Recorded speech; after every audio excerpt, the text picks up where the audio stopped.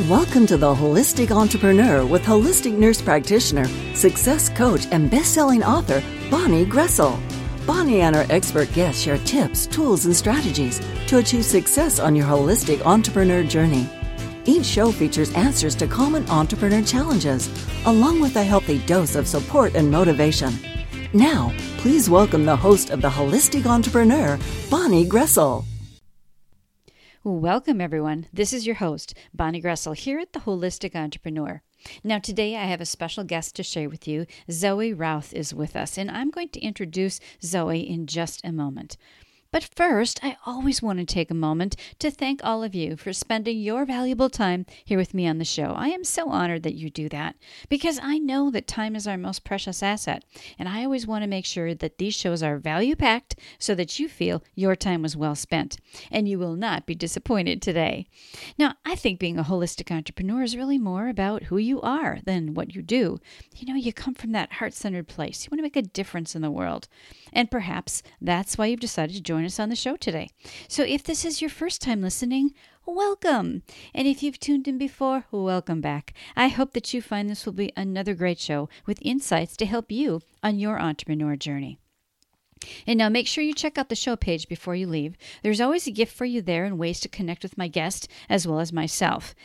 And I have a special offer that I also want to share with you today. I have a masterclass. It's called Expand Your Reach with Podcasting. And it's a pretty intensive masterclass that's normally $1997. So it's normally about $2,000. But until the end of the year, I am actually offering that whole course with a couple bonuses as well for $197. So $197. And that's just till the end of the year, till the 31st of December. So if you're interested in that, if you're thinking about podcasting, check that out. And on that page, if you're not really sure if you're, ready for it, at the very bottom, there's a place that you can sign up just for a free web class to kind of give you some information about it as well. And there's, certainly no cost for that because it's a free web class. But I want to let you know that that was there, and I will have that link on the show page the rest of this year while that offer is available. And maybe you don't want to do a podcast of your own, but you want to be a guest on somebody else's show. Like, I don't know. Do you know of anybody who has a show who would want to have you on as a guest? Of course, it would be me. So if you're interested in being a guest on The Holistic Entrepreneur, I would love to hear from you. Now, I always want to mention this little disclaimer. This information that we talk about here that's presented is educational, inspirational, and motivational in nature, but I always want you to just take what fits for you and simply let go of the rest. This show does not intend or imply to be a substitute for professional medical advice, diagnosis, or treatment either, and I always want to preface every show with that little reminder for all of us. So, without further ado, let me introduce our guest for today. I'm so excited to have Zoe with us. Zoe Routh is one of Australia's leading experts on leadership. She specializes in the people stuff, right? The stuff that gets in our way of producing results, the stuff that lights us up. She believes that developing perspectives is the gateway to better decisions and greater results. She's worked with individuals and teams internationally and in Australia since 1987. From the wild rivers of northern Ontario to the remote regions of Australia, Zoe has spent the last 30 years showing teams struggling with office politics and silos how to work together better. Zoe is the author of 3 books: Composure, How Centered Leaders Make the Greatest Impact, Moments, and that's about leadership when it matters most, and Loyalty. Stop unwanted stuff and staff turnover, boost engagement, and build lifelong advocates. And then she has a 4th book coming out called People Stuff, The Power of Perspective for Better Leadership. And this is coming out in 2020. Join me now in welcoming Zoe Routh to the show. Well, welcome, Zoe. Thank you so much for taking time out of your day to share with us here on The Holistic Entrepreneur. I am so happy that you could join us today. Thanks, Bonnie. It's very exciting to be here with you. And I know it's morning by you, so I enjoy, when we were chatting before, I enjoy seeing the sunshine and all of that sort of thing because it's kind of the end of the day here in the U.S. So thank you for sharing the future with me. Yeah, it is a bit like that. Being in Australia, we're always a little bit ahead of my North American relatives, and they Yep. always like to check in on how the tomorrow is going. That's right. I read a little bit about people in their bio, obviously, but there's always more to the story, right? Would you share with us a little bit more about your journey, Zoe, and what brings you to the work that you do today? Oh, I'd love to. Thank you. Well, I was born in England, but grew up in Canada, so that my accent is Canadian. And I spent the best parts of my life growing up in Canada on the lakes and rivers of Canada. So I fell in love with the wilderness and went to summer camp, as a lot of North American kids do, and just loved that way of life and always struggled to go back into the city during the winter months. And I think that sort of early calling, that lifelong calling, led me to my first career in the outdoors. So every summer I would anticipate with great eagerness to go back to summer camp and to lead canoe trips and to work with young people at the summer camp. And then I kind of got a little bit older and realized I can't keep working at summer camp. There's some people do for yonks and yonks, and decided I want to explore the world a little bit with outdoor experiential education. So I looked around and I had a couple of friends who'd worked at Outward Bound in Australia, which sounded so exotic and far away, which it is both of those things. In any case, I applied and got a job in Australia for 13 months, which sounded like forever to be away from home. And out I came down under to work at Outward Bound, which is personal and leadership development in the outdoors. And I ended up staying here for 9 years as part of the Outward Bound crew, and I had many different roles there, including staff and training coordinator. So I was in charge of hiring and firing and developing the outdoor instructor leaders there. And I worked a lot in the leadership space on the corporate programs, and that kind of seeded the next part of my journey, where after I left Outward Bound, also they sponsored my residency and I became a citizen. So after about 2 years, mom and dad stopped asking me when I was coming home, and it's like, when are you coming for a visit? It sort of just grew on me. It was never part of the grand plan to end up here. And then after Outward Bound, I ended up working at a place called the Australian Rural Leadership Foundation. Rural, it's very hard to say, rural. And so I worked a lot with that organization with primary producers. So a lot in rice and cotton and sugar and beef and fish and all these amazing industries, as well as different rural towns and regional areas across Australia. And I did a lot of deep leadership work in those areas and fell in love with that kind of folk and that kind of work. And somewhere along the way, I started my own practice while I was still at Outward Bound, actually. As a side gig, I was doing developing an executive coaching business. And I had two goes during this last 18 years or so at going full time in it. And the first time I went, right, I left Outward Bound, I'm like full time in my business. And I basically fell over. I got cancer in the middle of that.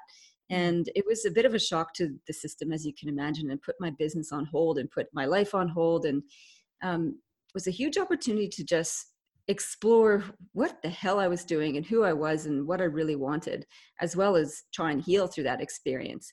Well, I'm still here. It's been 15 years, so things have turned out well in that regard.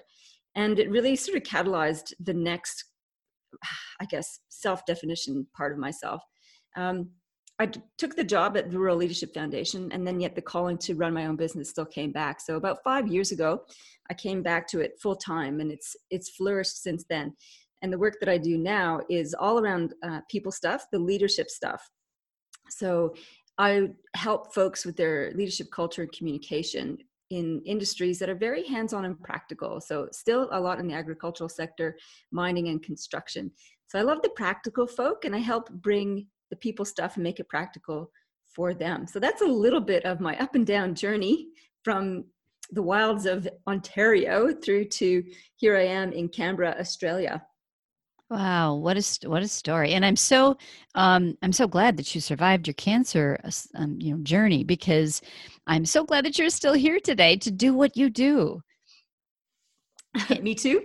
And I think I'm very grateful for my healing process and that I got so many more years after that experience to contribute to the world. Yeah. I think when something like that happens, whether it's an accident or an illness or whatever, and we make it through that, there's a reason we made it through that, right? There's still more that we need to do.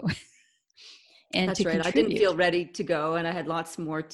I felt like there's lots more to discover and learn and show up for. That's for Yeah. sure. Yeah, and to share it. Interesting journey from the outdoors stuff, and but the foundation has always been leadership. It's been two things. It's been people and leadership and the outdoors. And so I've woven those experiences across all of my work. So the work I did, the Rural Leadership Foundation, also did outdoor experiential education as part of their broader leadership programs. They kind of Ah, kickstart every long-term leadership program with an outdoor piece, which suited me just fine. And in my own practice here, I've taken groups out into the bush as well. So in the last couple of years, I've taken groups down to Tasmania and quite a few groups out to the Larapinta Trail, which is out of Alice Springs in the very middle of Australia through the desert, which is just an extraordinary area. So people and wilderness and the outdoors has all been key components for me. mm. You shared one of your books with me. I know you have a couple books, but one of the books is Secrets of Composure: How to Maintain Grace Under Fire. And I read that the other day, and it's a fabulous book, by the way. But so much of that resonates whether you are in business or just life in general. And you talk about being the author of your own hero's journey. We all go through something, many times more than once. Can you Mm. elaborate a little bit more on how to be the author of your own hero's journey? Sure. And you're right. So this book, my first book, Composure, was really about how to lead yourself. And it's fundamental to any leadership role that you take in your life. And we all have leadership roles in our life, whether it's leading our own life or leading a family or leading others at work or leading a business. How to author our own hero's journey. So hero's journey comes from, as you likely know, Joseph Campbell's fantastic work, A Hero of a Thousand Faces, and the archetypal patterns that show up in cultures around the world about this compelling narrative, which is about the individual who sails forth out into the world in a brave new context, has a bunch of experiences, a lot of them difficult, like cancer, Mm-hmm. and what you can wrestle with, what you discover about yourself and the world, and then re-emerging to bring that back to the village and to teach others or to continue on to the journey. So it through Composure, I weave a lot of the hero's journey principles into it. So where to start with is to determine, well, first of all, that you are the hero of your own journey and to acknowledge yourself as a central figure in the narrative of your life and that you can write your own script. That's the first piece. And then the second piece is to determine what is your quest. Where are you going on this thing, this remarkable hero's journey in your world? And some of that is around knowing what your values are and knowing what your purpose is. And I don't think there's not some magical purpose that you pluck from the sky. It's whatever you determine to be. And largely it's about what's most important to you. And one of the processes I go through in the book is about identifying what is the biggest challenge you see in the world, and therefore what can you offer that is the antidote to that. So for me, when I looked at this, I thought that one of the biggest challenges in the world is lack of compassion. Mm. And so then for me, it was like, well, how can I bring more compassion into the world? And that became the light for me. So it's like everything I do, and it doesn't matter what vehicle you use, whether it's business or family or personal reflection, that the activities are reflective of that. How can I bring more compassion to the world? And that's sort of my North Star, if you want to use that principle, that's guiding me on every little step of my journey, which continues to unfold in magical ways. Mm. You know, you also talk about developing sort of a powerful perspective as opposed to maybe a not powerful perspective. But I think sometimes people don't realize the power that they have in their own lives and how it affects the world around them. Absolutely. I think one of the most important things that anyone can do is start paying attention to their inner narrative. What are Mm. you talking to yourself about? So that inner, it's not even just inner critic, but it's like, what are the stories you're telling yourself about what's going on? And when you start paying attention to that, it's remarkable the kind of crap that we feed ourselves. Isn't it? Oh my goodness, it's amazing. So I was talking to someone yesterday, say for example, and she was talking about getting divorced. And she said, oh, when I was married, I wasn't allowed to do this, this, and this. I'm like, wow, That's a powerful narrative, like just pressing pause on that. I wasn't allowed to do Mm-hmm. that. And so for me, listening to that, I was like, wow. So in her experience of her marriage, she did not feel like she had autonomy. She did not feel like she had the power to do anything. And yet she did, of course. It was just the structure of their marriage that she contributed to and participated. I'm not saying that whatever happened there was right. I am saying, though, that she has found herself in a story where she was a victim and lacked control and permission to do what she wanted, which is a translation of what her experience was, which was very disabling for her until she got out of that marriage and realized, you know what? I don't have to do that anymore. I can do whatever I want. And when we start to pay attention to the messages that we give ourselves all the time, even from the smallest things, we then discover that we have an enormous amount of power over how we feel each day, and therefore what action we take. So this came to I'm always having to be reminded of this. I'm no master of this, that's for sure. So I remember telling friends just recently that, I was going down to the beach for a wedding. And the narrative in my head was like, yet more travel, because I travel so much for work. And it was like, I have to do this wedding. And they just responded like, oh, how lovely. And it stopped me in my tracks. I'm like, yeah, you know what? It is really lovely. It's really lovely to go to the beach and go to a wedding. What's my problem? It's like I could be focusing on the joy of that instead of like the drag of having to travel yet again. So it is one of the critical things of how to author our own experiences, to pay attention to that inner dialogue for sure. And that inner dialogue is like going on all the time. And I think you're so right, Zoe, in that sometimes I think people forget that all of those things, all of our thoughts, all of our feelings, everything we do is a choice. A split second before we say, do, think, or feel something, we choose to do it or to say it or to think it. That is true. And at the same time, there's a lot of subconscious stuff that goes on. So I think that's the trouble, is that the subconscious steers us in ways that, as a huge database of our own experiences, there's a lot of programming in there, which sets us up for default thinking and default behavior. And it's a constant attention to that is useful. And even the most experienced monks who've meditated for years are always mindful of their subconscious automatic responses and go, oh, that's interesting. I'm having that panic response right now. So it does take a practice of focus and awareness that these things are going on, so that they'll always happen. So I like to think of emotions being in the passenger seat rather than in the driver's seat. You're not ever going to get rid of them, but you might as well have them safely tied up, strapped in next to you, instead of taking hold of the wheel and driving the car recklessly because they're so reactive.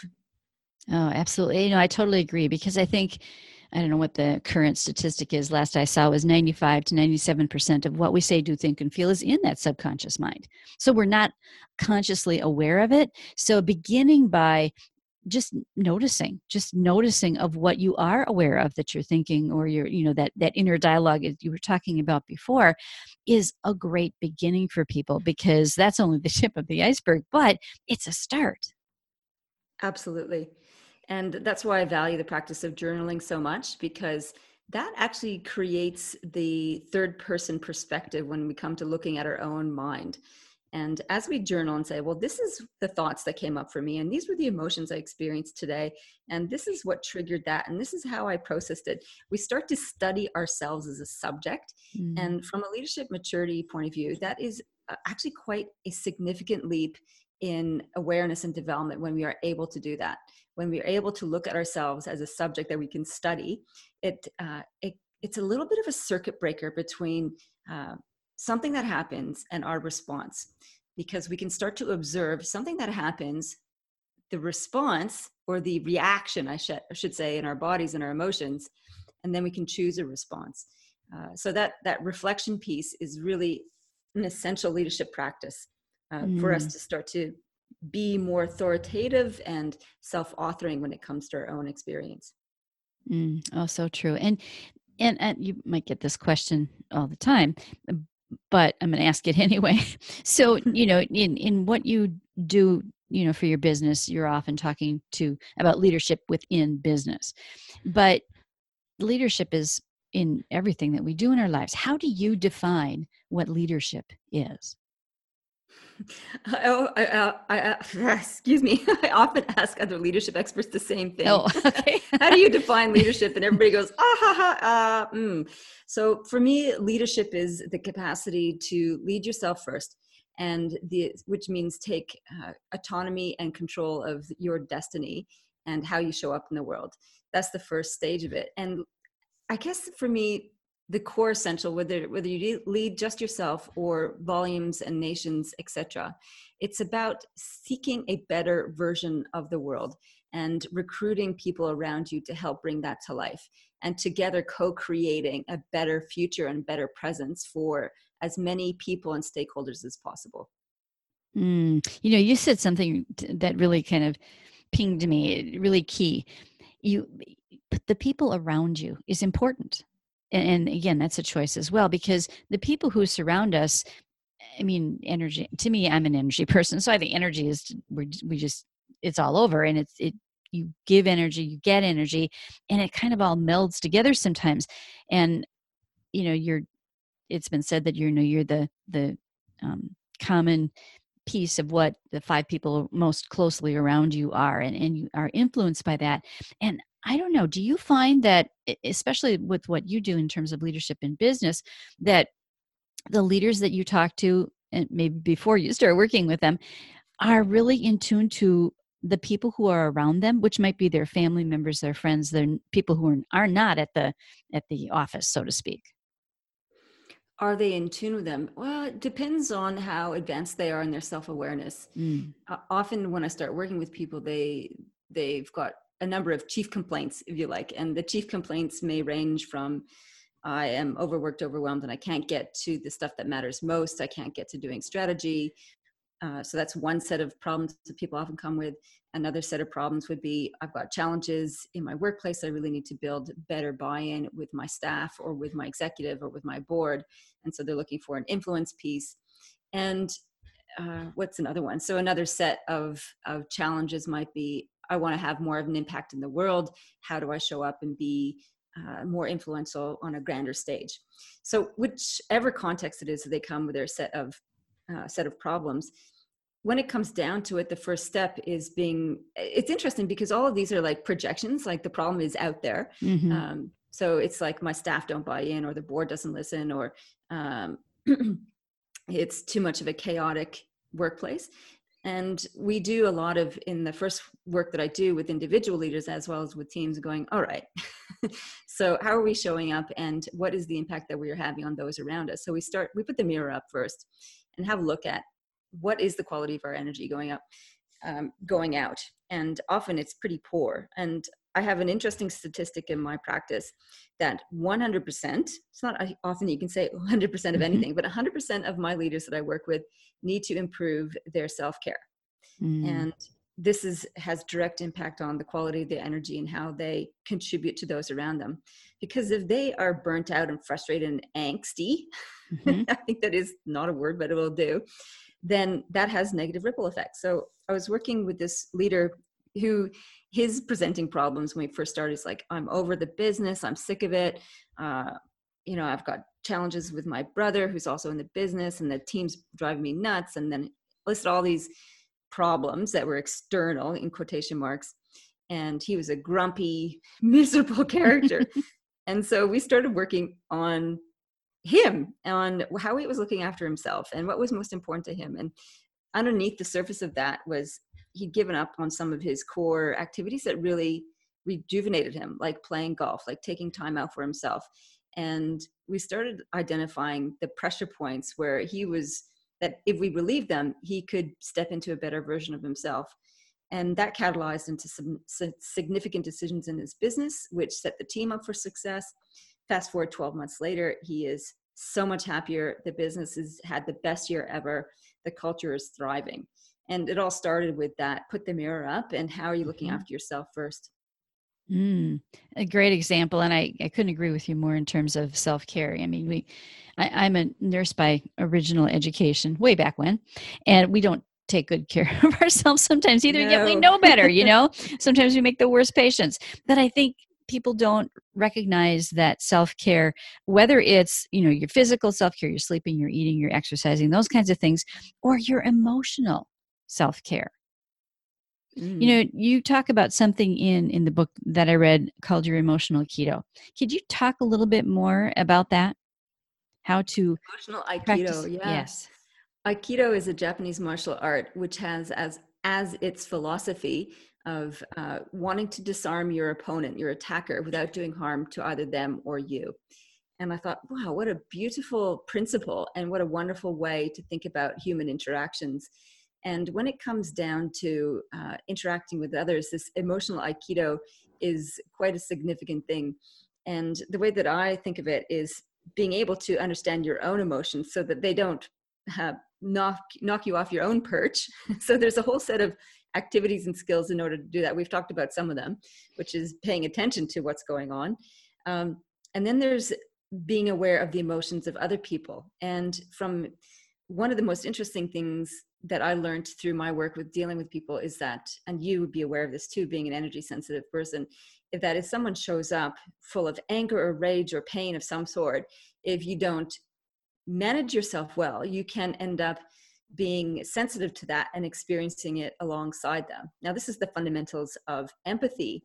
And yet it can be extremely distracting if all of a sudden we get a hit of their pain. And it's happened to me a couple of times in different coaching sessions with leaders where they show up with a whole bunch of issues. This one took me by surprise, actually. It was a lawyer a few years ago, and he was a partner in a firm, and he'd had a very troubling interaction with his senior partners where his remuneration had been cut by $100,000, which, sure, he was making more than that. But I think regardless, it's a chunk. It was the money, and it was also the message that he was getting that he wasn't valued and that they were trying to edge him out of the business. So he was highly, highly stressed. But being a very capable, competent lawyer, he had like game face on. So none of the normal cues in his face were there to indicate that he was highly stressed. And then I walked away from that meeting and I feel sick. I was like, I felt like I wanted to throw up. I'm like, why is that? And then because I've dealt with all sorts of issues with people, and this was fairly tame compared to some other people's issues. And I realized, oh my goodness, he was emanating all this energy of stress and angst. And I hadn't taken the proper emotional Aikido steps to protect myself from that.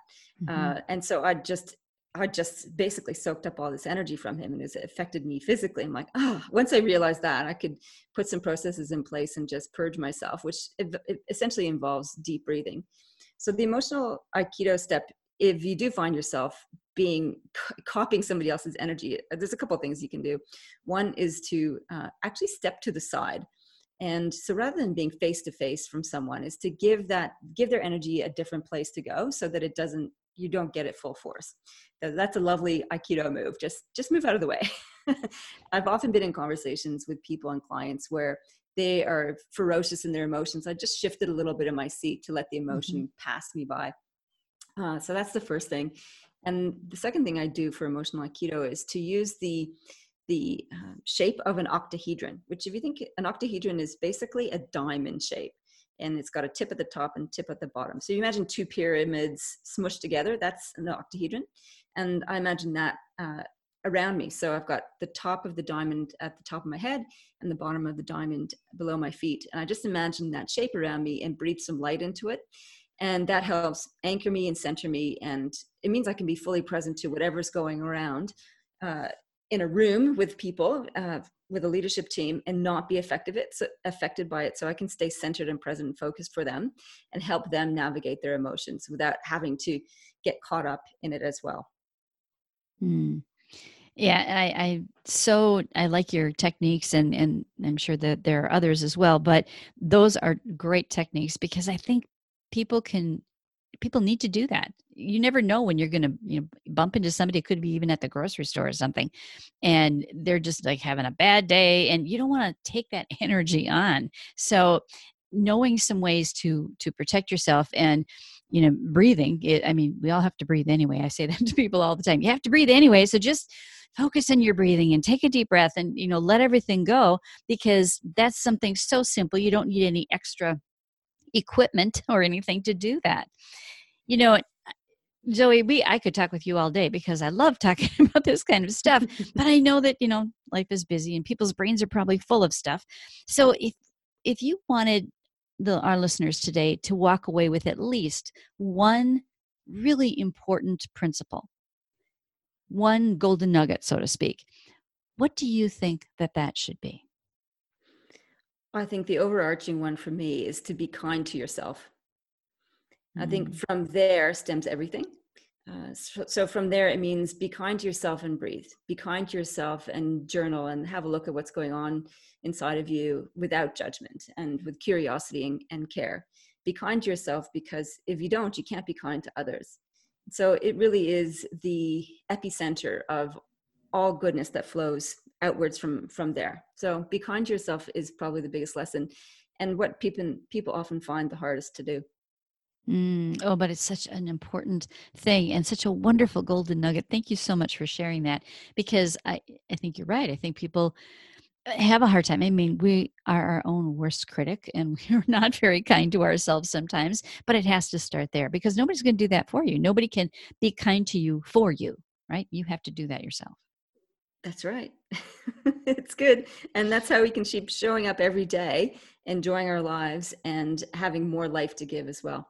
Oh, I love that. Well, I know, Zoe, that people are going to want more of you. So what's the best way? And I will put your website link on the show page. So anybody who clicks on that will just magically go to Zoe's website. But tell us how we can get more of you, your services, how people can, get you to interact with their group. Now, I should ask you this first. Do you do everything in person, or do you do anything online? Like, can people outside of Australia access your services? So I've got a few things that are global, so online platforms. So the best way to communicate is through my website and get my People Stuff Toolkit, where you can get my blogs and my podcast. So that's one way to keep engaging with my thinking around people stuff. And in terms of working live or remotely from people, so I have a lot of the coaching clients I have are not local to Canberra. They're around the globe. So any individual coaching program can be done remotely. And I'm looking at some of the other aspects of my work and rolling it out onto online programs. Those aren't up just yet because we're fine tuning it. I think what will come out of my new book that's getting published next year will be some more access to that. And sometimes I have webinars and webcasts as well that are open to anybody around the globe. So I just ran one recently. So those will all come through my events page. But if people sign up to the People Stuff Toolkit and get the blog, they'll get notification of all that stuff as it comes to light.